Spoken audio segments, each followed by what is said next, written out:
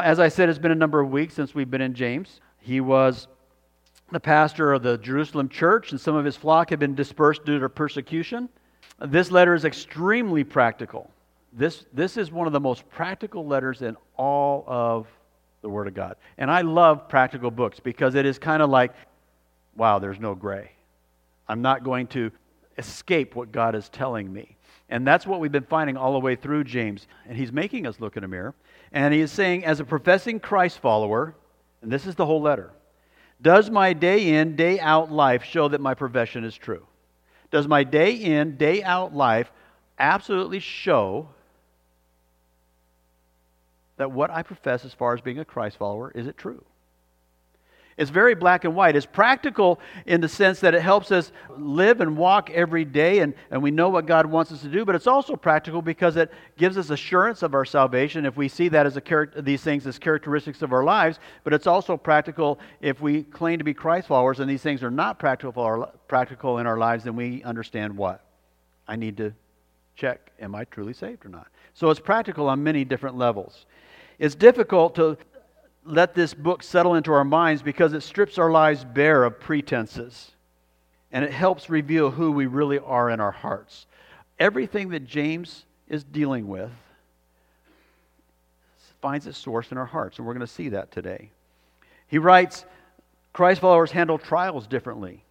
Christ followers take responsibility for their temptations because they know temptations begin in the heart. All temptation. Christ followers are doers of God's word, not hearers only. They bridle their tongues. They don't show partiality. Their lives are full of good works because of their faith in Jesus Christ. And they are full of wisdom from above, heavenly wisdom. Those are all things that we've already looked at. All of these things grow and manifest themselves in every true Christ follower's life. They will get better.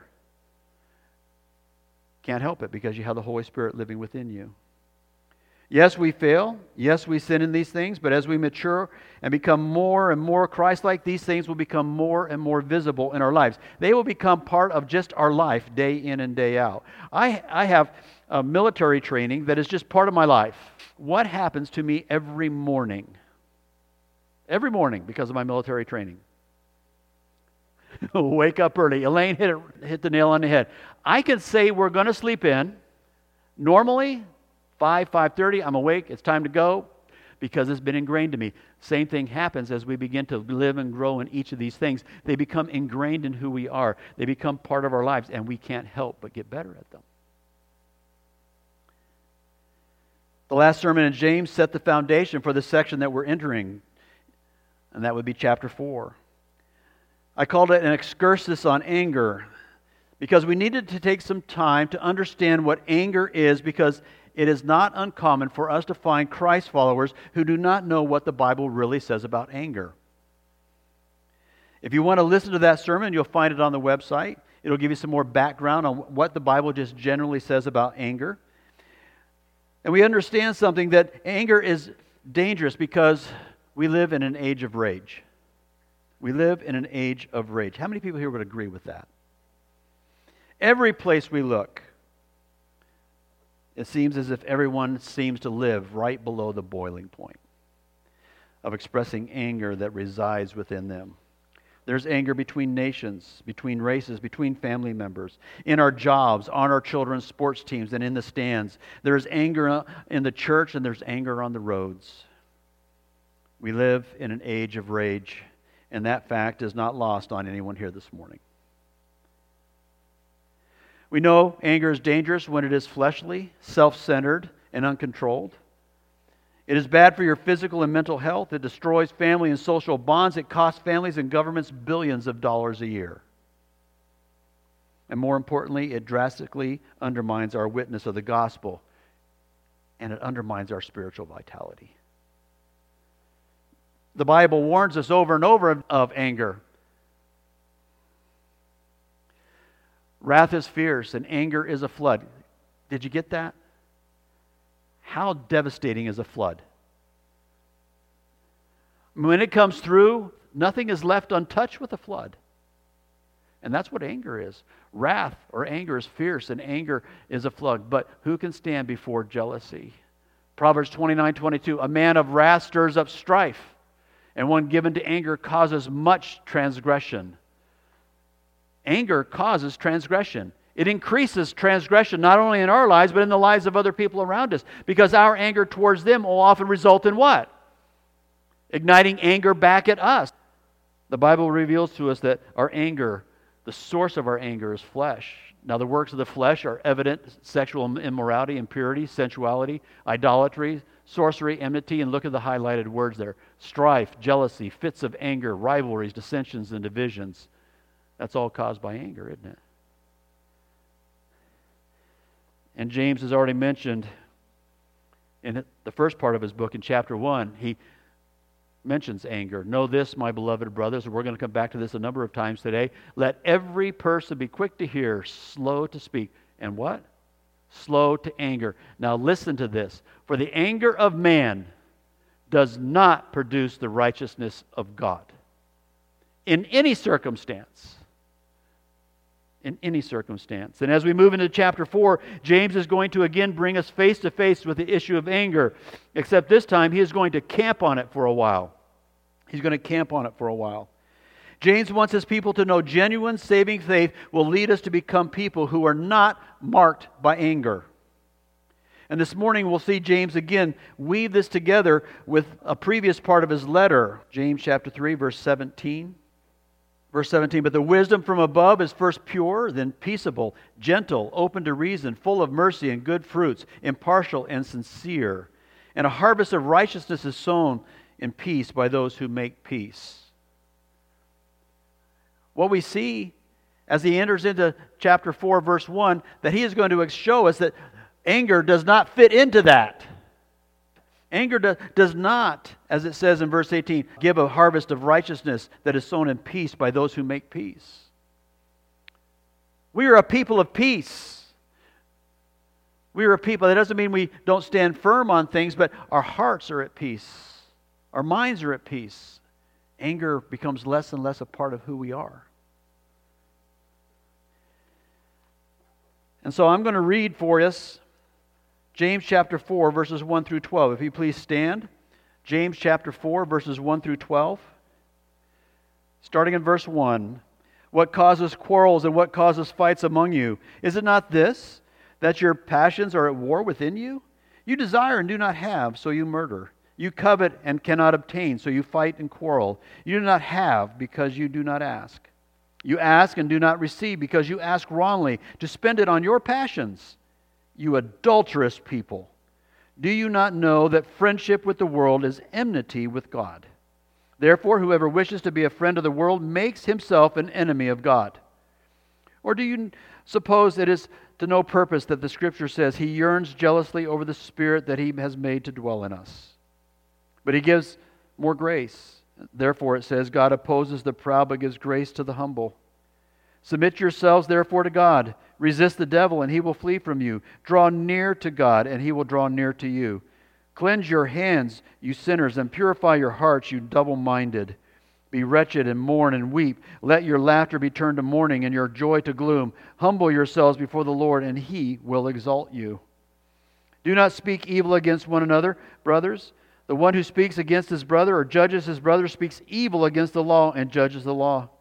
But if you judge the law, you are not a doer of the law, but a judge. There is only one lawgiver and judge, he who is able to save and to destroy. But who are you to judge your neighbor? Let's pray. Father, thank you for your word. Thank you for what we're going to learn this morning about anger. Lord God, I pray that it would change us at our very core. In Christ's name, amen. You may be seated. So James, as I said, he's going to deal with anger in more detail here at the beginning of chapter 4. And he lays it out in three main headings: the source of anger, the results of anger, and the remedies of anger.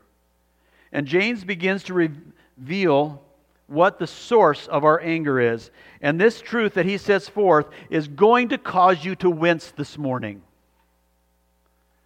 When we look at what he says about anger, about the source of anger, it's going to cause you to wince. Look at verse 1. What causes quarrels and what causes fighting among you? Is it not this, that your passions are at war within you? Basically, what he's asking is, what is the source of the anger that is causing the quarrels and fights? And James' implicit answer is clear. It comes from within us. Look at that. It says, is it not this, that your passions are at war within you? Where does our anger come from? What is the source of our anger? Right here.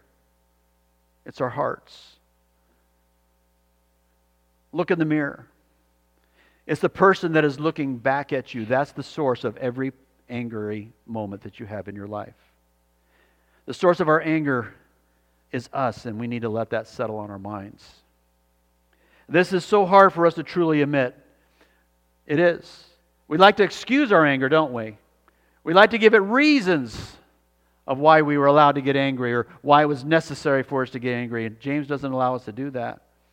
And this is just as hard as it was for us to admit that the temptations that we spend, back in chapter 1, we looked at it, and the temptations, where do temptations come from? Every temptation we encounter, what's the source of it? Our hearts.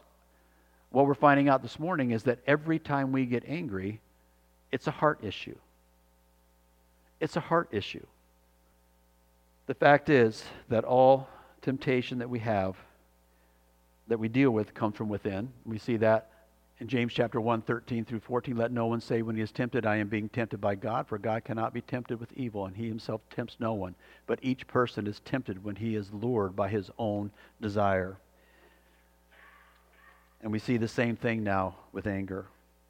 We must not let the truths James is writing go in one ear and out the other. The unrighteous anger we all deal with finds its source in our hearts.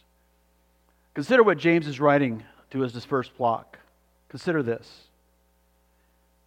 You will never be able to point your finger at someone else or some situation as the source of your anger. If my wife, and we do, don't we? We say things like this: if my wife hadn't done that, then I wouldn't have yelled at her. We're going to find out that that's just not true. If my husband would just pay a little more attention to me, I would not be so angry with him all the time. If my daughter would just stop disobeying me, I would not blow up at her. If my boss had given me the promotion, then I wouldn't have gotten angry. All those examples, we do what with our anger? We're pointing that the source of our anger is where? Outside of us. It's caused by somebody else who did something else. But we have to understand something. It's not limited to just people. No one can blame a situation on their anger. I'm going to wince here again. I got angry because they cut me off when they switched lanes in front of me. Can't blame the guy who cut you off. The anger comes from where? In the heart. I got angry because my flight was delayed and it caused me to miss my connection. If we get angry, where's the source in that situation? I got angry because of the traffic jam and it made me late to an appointment and I lost a job because of it. And that just makes me really ticked off.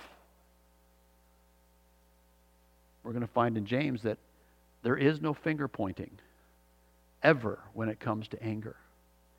James is not going to let them or us get away with this, his flock. Our anger is not caused by a person or a situation. The source of our anger is the self-centered one who looks back at us when we look in the mirror. And I also want you to notice something that's really, really important here. Look at the last two words of verse 1. Is it not this, that your passions are at war? Where? Within you. Who's he talking to? The church. Everything we're going to talk about anger right now, okay, does apply generally to anger in our lives. But in the context of James, he is talking about anger where? In the church. He's talking about it in the church. This is not anger displayed at the soccer field, the Little League baseball field, or in an angry mob in the streets. It is not the anger we see displayed in and day out because we live in an age of rage. And James points that out. This self-centered anger disrupts and destroys fellowship between church members. And you need to also notice that this anger seems to be on the verge of becoming violent. Quarrels and what? Fights. There is so much anger within the church body, within these his dispersed flock, that they are almost ready to fight each other over it. This is a church in severe conflict. It is not a church that is, as we already saw in chapter 3, verse 18, a harvest of righteousness that is sown in peace by those who make peace. This church is really far away from that. They were a divided congregation, and as James continues, he is going to be like a surgeon who uses a scalpel to open the body to get at a deadly cancer below the surface. He is going to surgically open up the church body and expose to everyone the cancer that is causing the quarrels and fights. Let's read in the last part of 1 through verse 3. Is it not that your passions are at war within you? You desire and do not have, so you murder. You covet and cannot obtain, so you fight and quarrel. You do not have because you do not ask. You ask and do not receive because you ask wrongly and to spend it on your passions. The cancer there, everything in there was self-focused. You desire and do not have. You covet and cannot obtain. You do not have because you do not ask. You ask and do not receive because you ask wrongly. The cancer that caused this anger was selfish, earthly, sinful passions and desires. Their desire to have it their way had taken a dominant place in their hearts, even at the expense of other believers in the church. They were self-focused, and they were getting mad at each other because their desires, their self-focused desires, were not being met.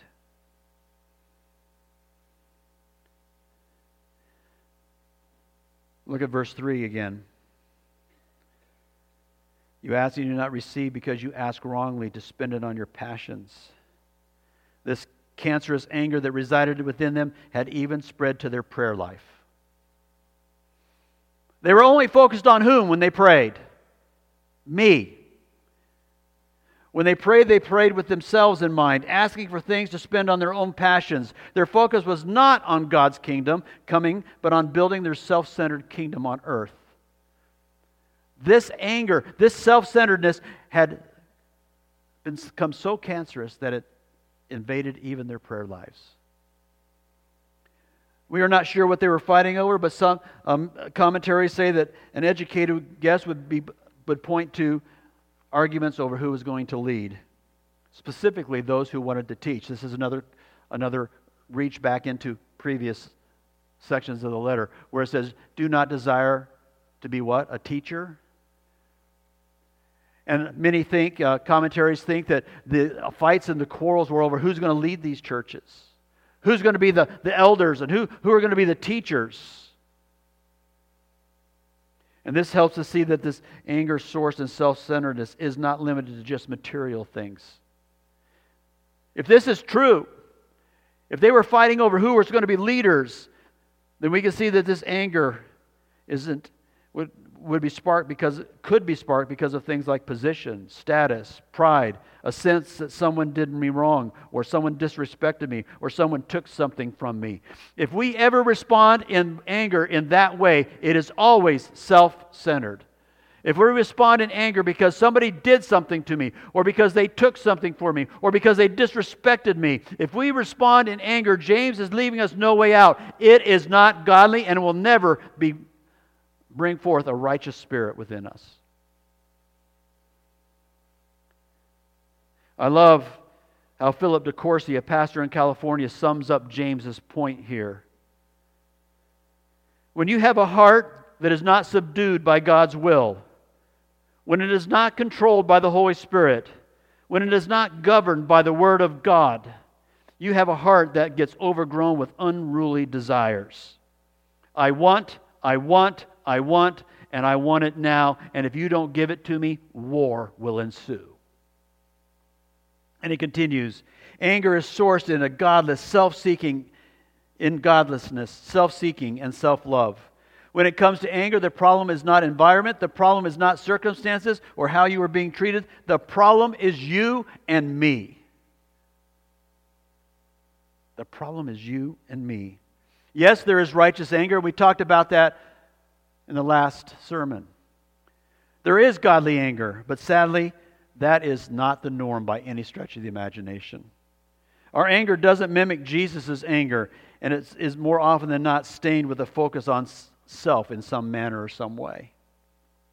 And James continues and points out that this self-centered anger is not only disrupted and destroys fellowship between members of their church, it does not only disrupt their prayer life, but it also causes serious disruption in their fellowship with God. This anger separates not only you and I, does not only affect our prayer lives, but it separates us from God. Take a look at verse 4.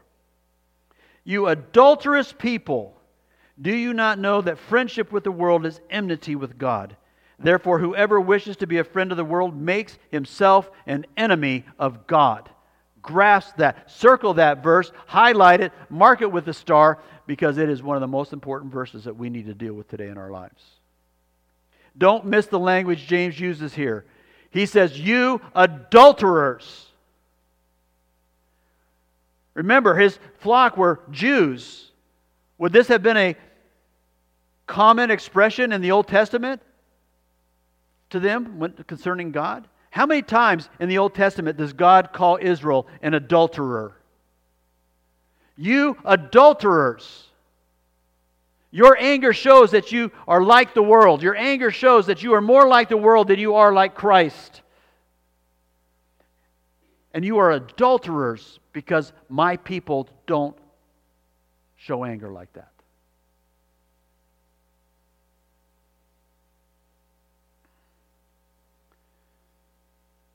We could rephrase James's words like this: you adulterous church. Wow. James is not pulling punches here. How would you like God to look at us and say, you adulterous church? That would sink to our very core, wouldn't it? And that's what God is saying through James. Think about that. God sees our unrighteous anger that finds its source within us as being in love with the world, and because of that, He sees us as adulterers. James makes it clear that if we live as if we are friends with the world, having the same type of anger that we find in this age of rage, we become His enemies. Look at the last part of 4. Therefore, whoever wishes to be a friend of the world makes himself an enemy of God. You cannot be a friend of the world without being an enemy of God. There is no gray area. There is nothing but an all-in. If we prefer the world, if the world means more to us than the commands of God and heaven and eternal things, James makes it clear, you are an enemy of God, period. We must not lie to ourselves. We must not sugarcoat it. If we live as friends with the world, we are enemies of God. James is being very pastoral here to his dispersed flock. I want you to understand that. I want you to grasp that. James is being very, very pastoral here. He loves his flock. There's not a pastor around who wants to come to the flock and say, listen, you need to deal with this or that, and in this instance with this anger. But he loves his flock. He wants to cut the cancer out. He doesn't want it to be there any longer. Somehow he knew there was disruptive anger within the church, the churches of his dispersed flock. And he sets the mirror right in front of them and says, look, don't sugarcoat this. You cannot continue to have this anger and this disruption in the church and call yourself a friend of God. Remember what James is saying. He says, remember what I wrote just a few lines before. Know this, my beloved brothers, let every person be quick to hear, slow to speak, and what? Slow to anger. For the anger of man does not produce the righteousness of God. Does not. never, ever produce the righteousness of God. The primary source of anger within the church that James is writing to is self-centered, and this anger breaks fellowship with fellow members and God. I want you to understand something. Sadly, this unrighteous anger still resides in churches today. It never has gone away. If we were to look in the mirror at Sardis, we would find that anger like this resides at Sardis. I'm not saying it's as cancerous as what James is seeing in his flock, but do we know with fleshly people in this church, do we know that this kind of anger exists in this church? Absolutely. It exists. And we know it exists in families. We know it exists outside the world. But remember, the context is within the church, between church members. And we need to look in the mirror as a church and say, this anger resides right here at Sardis Baptist Church. We can't fool ourselves. We must not fool ourselves. And we need to work, and we'll see some more about that here. We must not let it just reside. We must not let it just be there. We must cut it out like a cancer.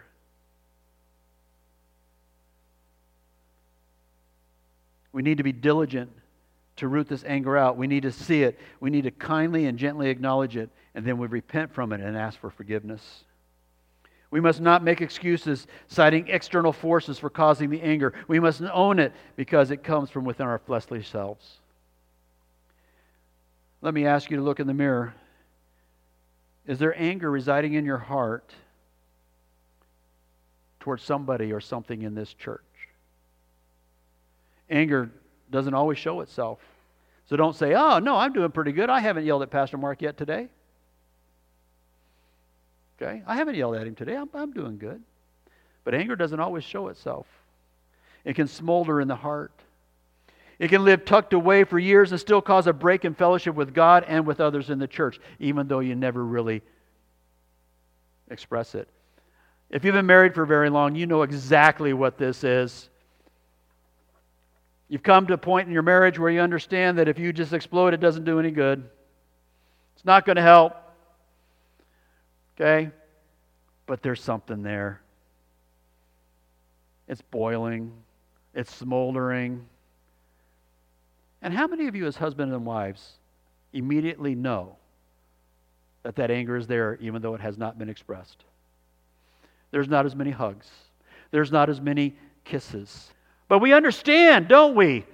Even in the church it can smolder. It can be there. It can be deep inside, and it can ruin our relationship with God as a church and as individuals. It can ruin our relationships between each other. And it destroys our witness. It destroys our witness.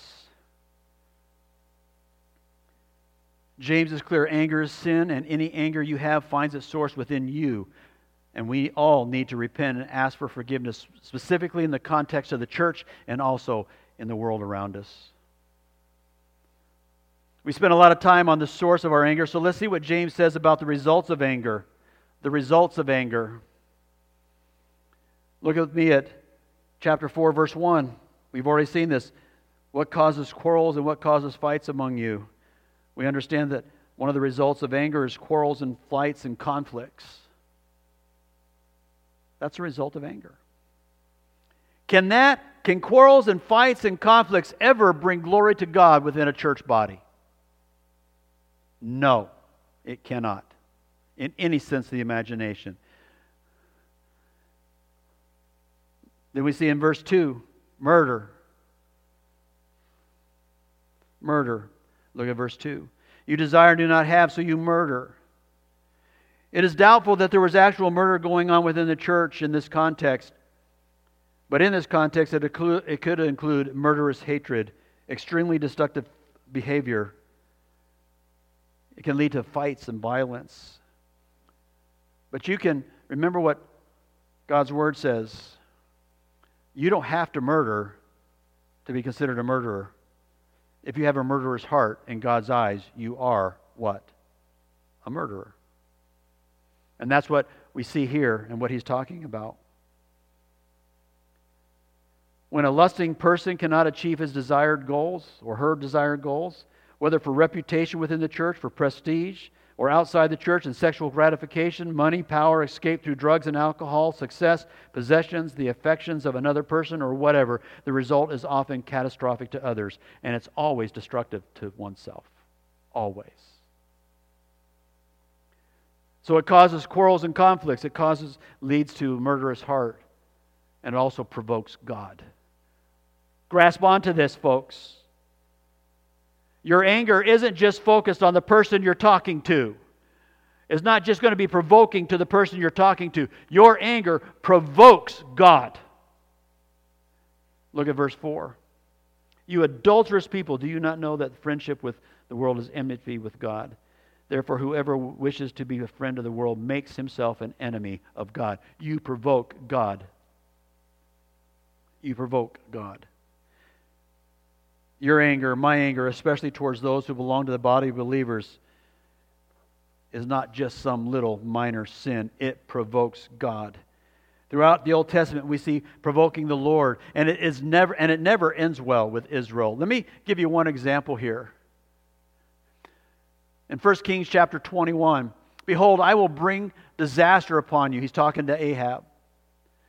I will utterly burn you up, and I will cut off from Ahab every male bond or free in Israel. And I will make your house like the houses of Jeroboam, the sons of Nebat, and like the house of Baasha and the son of Ahijah.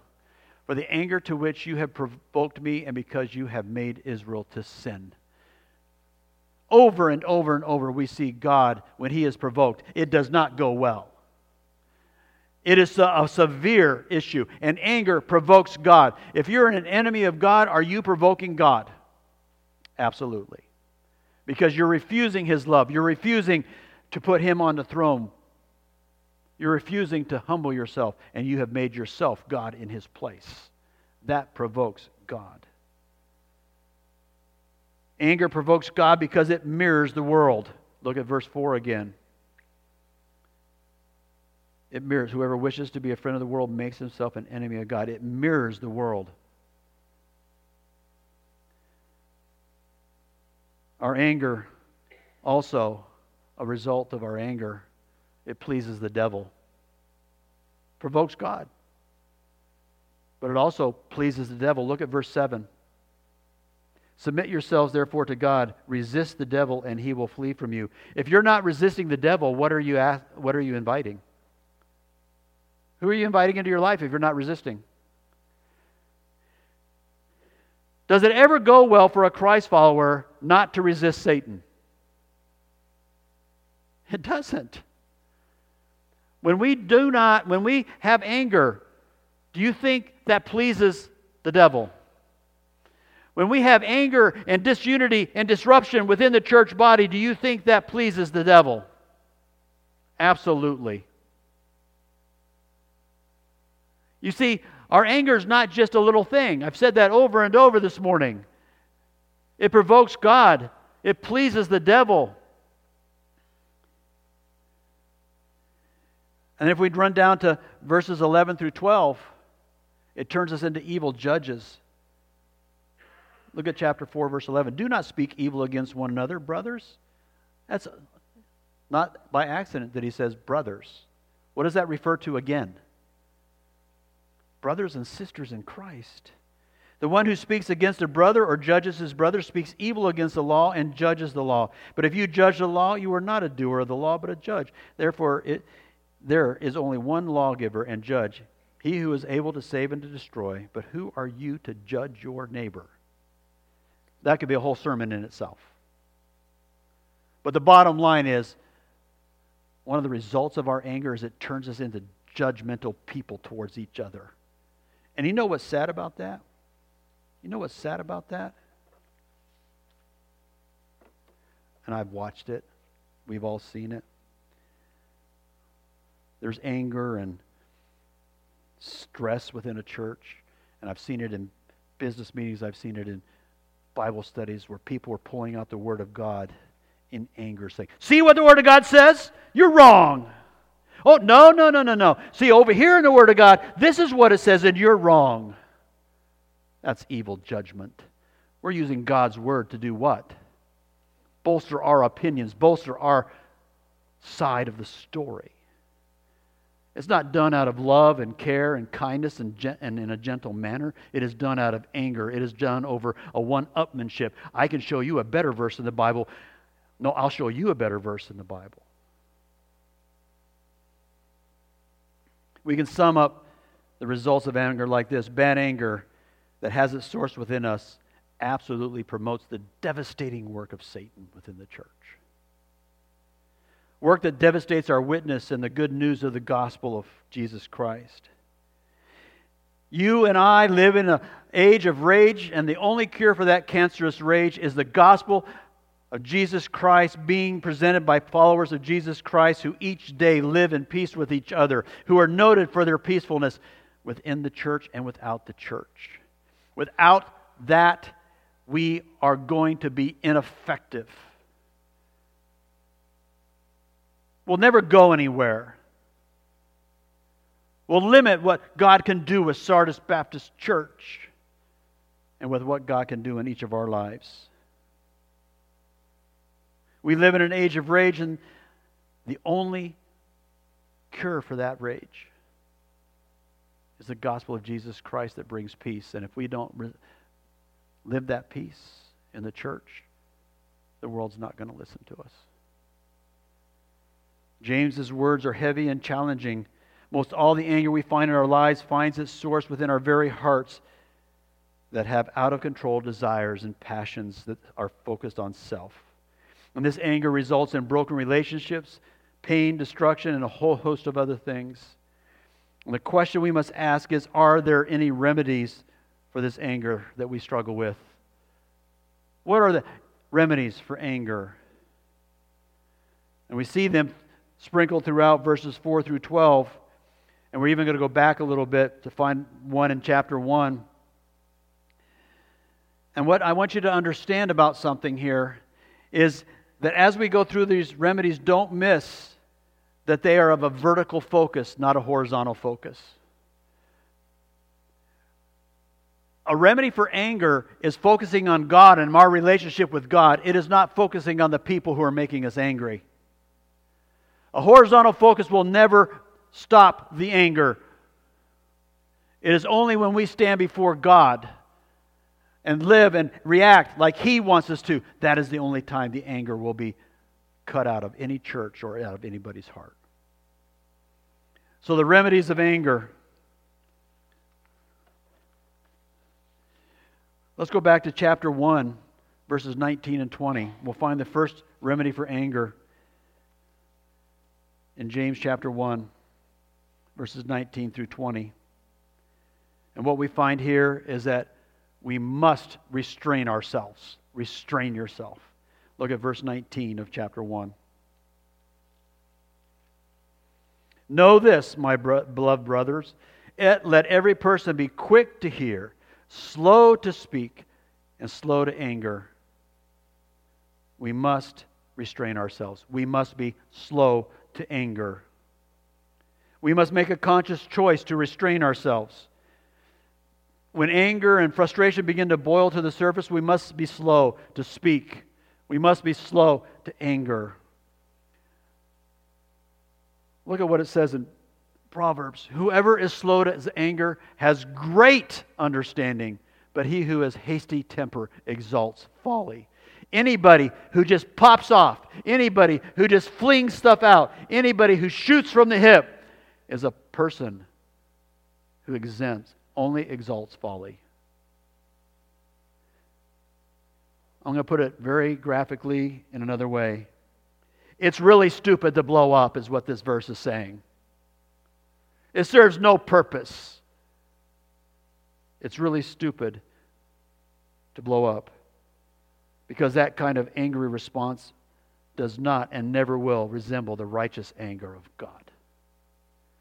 We must hold back. Take time to weigh out our response. Work through our motives. Make sure we come to God and pray, Lord God, how does my response match your word and what you want me to do? We must make sure that we're seeing things clearly. We must make sure that we are seeing the whole story of what is making us angry. Have the right perspective. And by the way, I'm pretty sure that this is a true statement. Some people will say, I can't control my anger, but it's not true. No one can say that it's not possible for them to control their angry outbursts. No one here can say that. And I can prove it to you. I'll give you 2 examples. A husband and a wife are in an argument, and it's getting really heated because the husband feels that his wife has not shown proper respect to him. He loses his temper and blows up uncontrollably. They go to bed angry, divided, and he gets up in the morning and they don't speak. Anybody been there? Any married couple been there? Every word seems to be just pulled out of each other. And he goes to work. Gets into work. His day is going on. And that same man is disrespected by his boss in the same way his wife did. But he controls his temper. Because it's unprofessional. And of course it would cost him his job and his career. So he's disrespected in both situations, but at home he unloads. But he understands the gravity of blowing up in front of his boss. Can that man say it's impossible for him to control his anger? No way. Are we inconsistent like that? There are just certain situations and certain people that we will not blow up, even though we have tremendous anger, but we go home and often our anger is taken out on the people we love the most. And we feel free just to let her fly. I'm sorry, I couldn't control myself. You just lied because you just did it at work. Here's another example. Another day, the same couple, they've made up again. They made up, but now they're at it again. This time the wife blows up because her husband doesn't seem to listen to her. While she is letting him have it, she's reading him the riot act, the phone rings. She grabs the phone. And what do you hear? Immediately, hello? Why, yes, Pastor. We are doing fine. I'm so glad that you called. True? How many times when somebody walks in a room in the midst of an argument, we all of a sudden change? Immediately. You see, we can control our anger. Everybody here can control our anger. Everybody here can be slow to speak and slow to anger. But we have to choose to do that. You can control anger, and with the help of the Holy Spirit, you can grow in self-control, which is part of the fruit of the Spirit. We can all grow in our self-control. Controlling our anger is part of that fruit of the Spirit. Another way that we can remedy our anger is to recognize the anger of man does not produce the righteousness of God. And if you're a Christ follower, I'm going to tell you something right now that ought to break your heart. Every time we get angry and we know that we did not live in the righteousness of God, that ought to just collapse us. That ought to bring us to our knees because what we did not show that we've been saved by grace through faith in Jesus Christ. We need to understand that your anger is unholy before God. Your anger in every instance is unholy before God.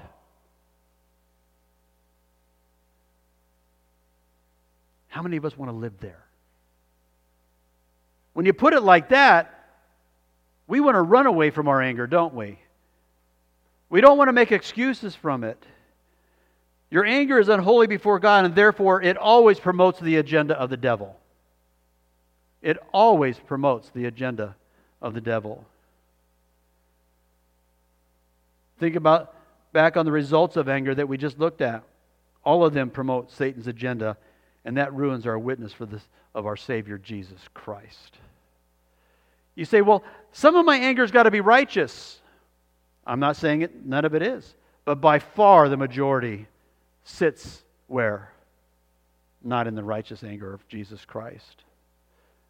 And again, if you want to examine that a little bit more, we talked about that in the past sermon.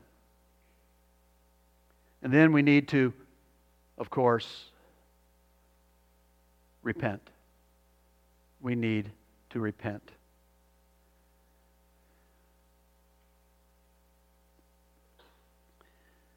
I want us to look at the picture painted by James in verses 8 through 10. I'm just not going to read them all, but I'm going to just highlight some things, starting in verse 8. Repent, draw near to God, and He will draw near to you. Is that part of repentance? Drawing near to God, coming to Him, saying, Lord God, I need to confess. Cleanse your hands, you sinners, and purify your hearts, you double-minded. Be wretched and mourn and weep. Let your laughter be turned to mourning and your joy to gloom. Humble yourself before the Lord, and He will exalt you. Draw near, cleanse your hands, purify your hearts, be wretched, mourn, weep, humble yourselves. James is painting a picture of a repentant heart there. A heart that has been broken because the Holy Spirit has convicted it of sin. We may often feel sorry for our anger. We may often apologize to those to whom our anger was directed. However, there is often couched, and I have been accused of this, rightfully so, by my lovely wife. Couched in my apology is that big word, but. I am really sorry that I did this. I should not have yelled at you, but. Immediately what happens there? Where's the finger go? Right back at her. But.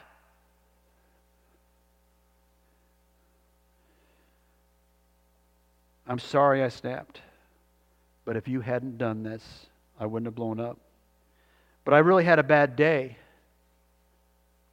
I'm sorry I blew it up at you, but I had a bad day at work. Are you taking responsibility for your anger there? Not at all. It's not often we respond to our anger with a deep, heart-wrenching mourning because we just sinned against God. And that's what needs to happen with every time we get anger. It needs to be deep, heart-wrenching brokenness when we get angry, when we yell and blow up, when we direct our anger at somebody else and blame them for it, when we know from Scripture that it belongs to us in our heart. I want you to understand something. One of the greatest deterrents to your anger is a broken and contrite heart. You want to know why? How many of you enjoy having a broken and contrite heart? Is it painful when you realize how much your anger has caused the devastation? Does it hurt? Does it cause pain when we understand that we did not bring the righteousness of God into the situation? When we feel that deep sense of pain, that deep sense of hurt, because we know we just sinned against God, against our church, when we feel that, we don't want that pain again. How many of you ever just enter into pain? How many of you just say, oh man, that hurt, I've done it 3 times, that hurt, and I'm going to do it again? We often do what? Shy away really quickly, don't we? I can tell you from personal experience, I used to be a much more angry person, especially before Kathy and I met. And there's times when I would hit things. But I started to change.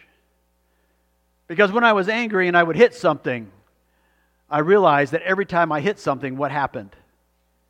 It hurt. Right? And so the next time I went to hit something, in the back of my mind, what did I do? I held back a little bit because it hurt. Guess what? It hurt again, even though I held back a little bit. It wasn't long before I realized that if I am going to get angry, it's not a really good idea to hit anything because it always hurts. When it hurts our heart and it breaks our heart when we come before God because we're angry, then that is one of the best deterrents because I don't want to feel like that again. I don't want that hurt again. But if we just let her fly and remain angry at each other in the church, and we just let it smolder and sit there, then we never really have that contrite, mourning heart. And it really doesn't faze us the next time we get angry.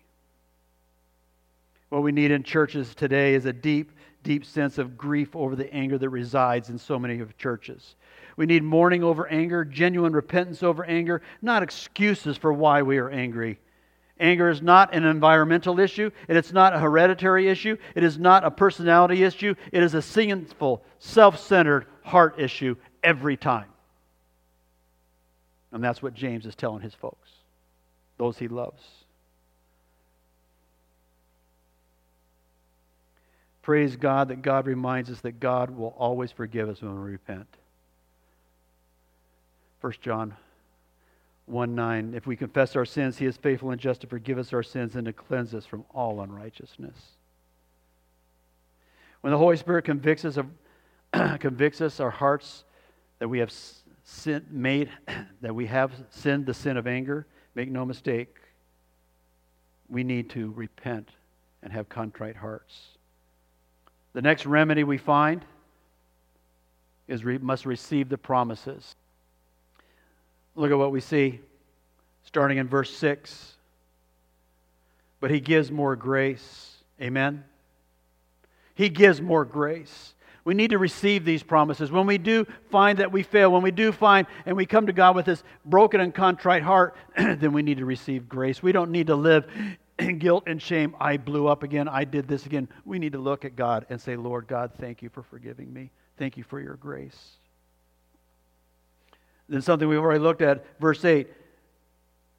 We need to respond to this promise, draw near to God and He will draw near to you. We don't need to be separated God when we voice our selfish anger. We need to repent, as we've already said, and then we can draw near to God. And does He want that? Yes, because He wants to draw near to us. And then look at verse 10. I love this one. Humble yourselves. Is that part of having a broken and contrite heart? Absolutely. Humble yourselves before the Lord, and He will what? Exalt you. You don't have to wait the next year to make it up to where you were going before, on your spirituality level here. You confess with broken and contrite heart, and God says, you draw near to me, I'll draw near to you, and I'm going to exalt you. We're good to go. We're going to grow together. You're going to grow. God is our strong ally in our battle with anger. He's our strong ally. But only if you've placed your faith in Jesus Christ. If we have come to a place where we see our sin has made us enemies of God, if we come to a place where we believe we need salvation from that sin and that Jesus is the only way to be saved from that sin because He died and rose 3 days later, then God is our ally in our battle against sin. However, if we've not come to that place, we have no ally. We belong to Satan. If anyone here this morning has not placed their faith in Jesus Christ, then you will never win the battle over your anger. It's not going to happen. You'll never win your battle over anger. There is no hope to not become part of this age of rage. You will find it in your heart. You will find it in your life. And if you make excuses for it, then you will never grow. Praise God that no one has to stay in that state of hopelessness.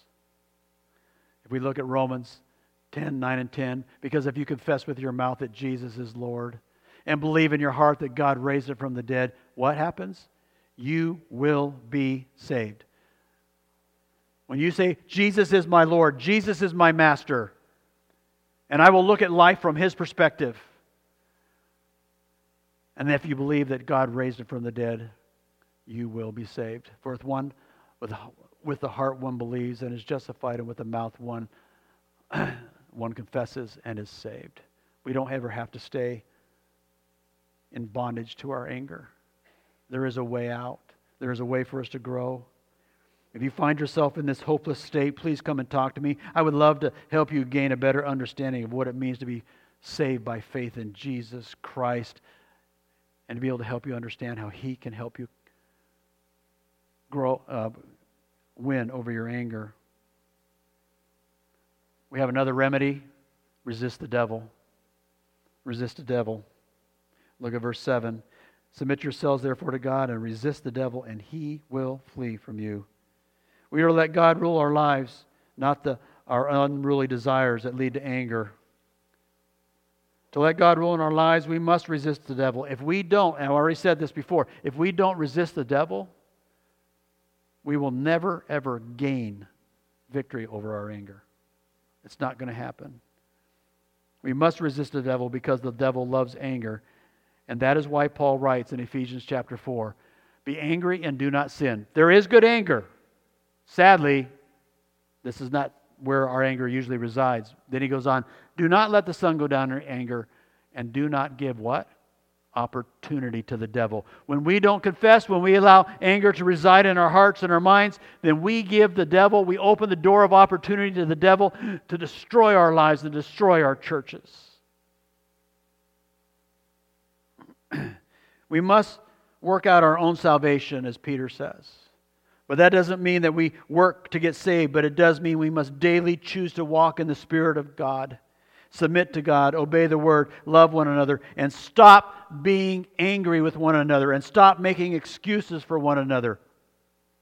That's what it means to work out our own salvation. When we do that, then the devil flees. The devil can make anger attractive, but through the grace of God, we do not have to submit to that anger. We don't have to move towards that attractiveness. Don't miss the order of how James puts this.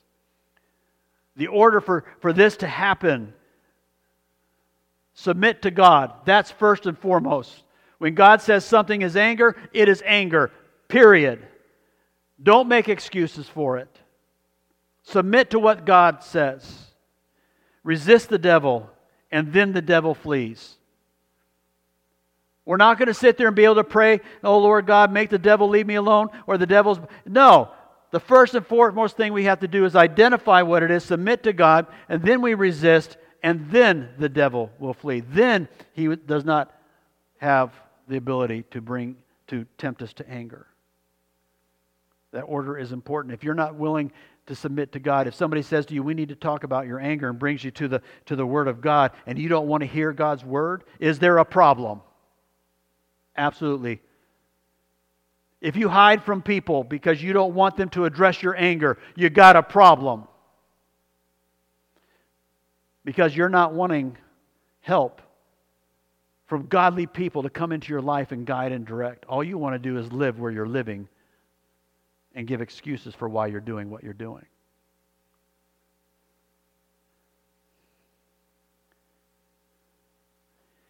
The remedies for our selfish anger are resist the devil, receive the promises, repent, recognize the anger of man does not produce righteousness of God, and restrain yourselves. You and I do not have to be enslaved to our anger. We are new creatures saved from our anger because of our faith in Jesus Christ. But we do have the responsibility to work out our salvation each and every day, fighting against our fleshly anger with the help of the Holy Spirit. It is a day in, day out fight. You are at war with your fleshly self. And Satan wants to make every part of life that will make you angry, he wants to make it attractive. He wants you to make an excuse for why it's okay to be angry in this situation or that situation. And we find James not letting us off the hook. He says, your anger is always unrighteous if it has anything to do with you and your selfish desires. If your anger is towards somebody because they disrespected you, then I want you to understand something James says. That is unhealthy, ungodly anger. If you're angry at somebody because you don't agree with them, if you're angry at somebody within the church because they are a different personality or they have a different theological stance, guess what? God says that is wrong in every case.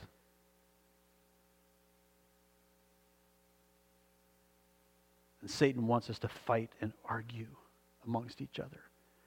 Satan wants us to hinder our witness.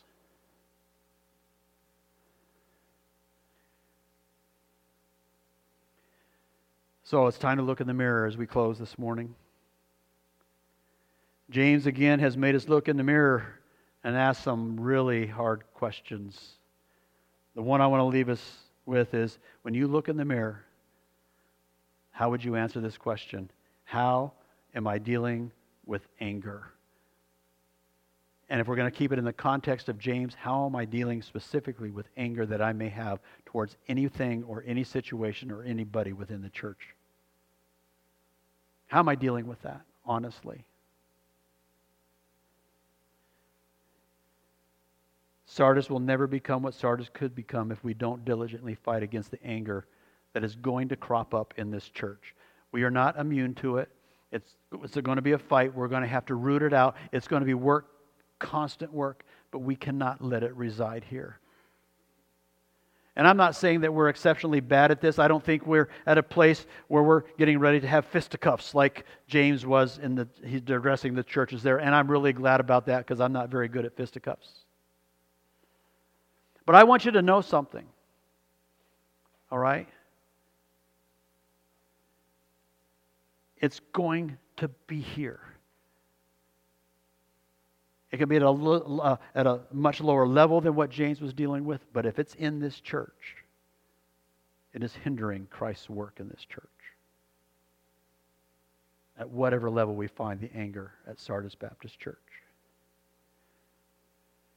Be honest with yourself. If you're not where you should be, repent. Ask forgiveness. Work it out. God is waiting to shower you with grace and mercy. To help you reflect better this week, I've given you a few verses from Proverbs to help you reflect on the danger of anger. You can see it on the back of your sheets.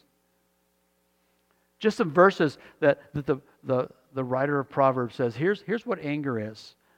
Take it home. Read through it every morning for the next week. Don't just go out these doors and lay anger off to the side. Deal with it daily. I hope and pray that this does not make you feel guilty, that it does not make us feel heavy. It's hard.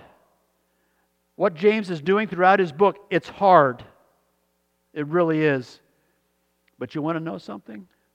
It's also a blessing. Because God does not let us live in blindness. Amen? He says, you want to be close to me? You want me to draw near to you? Then get rid of your anger. Get rid of your anger. And as Michelle comes to play, I want you to deal with anger that you may have in your heart right now. Go before God. If there's anger within this church towards, specifically because of the context of the passage, in this church, with another member, deal with it now. Don't walk out of here and say, I'll deal with it later. I'll think it through, because that James doesn't allow that. We know it's wrong. We know it is ungodly. We know it's unrighteous. We know it promotes the work of Satan. Deal with it now. Don't allow yourself to walk out of this room without dealing with it. Bow your heads as you come to God. If you have any anger in your life towards anybody else in this church, deal with it now. Confess it.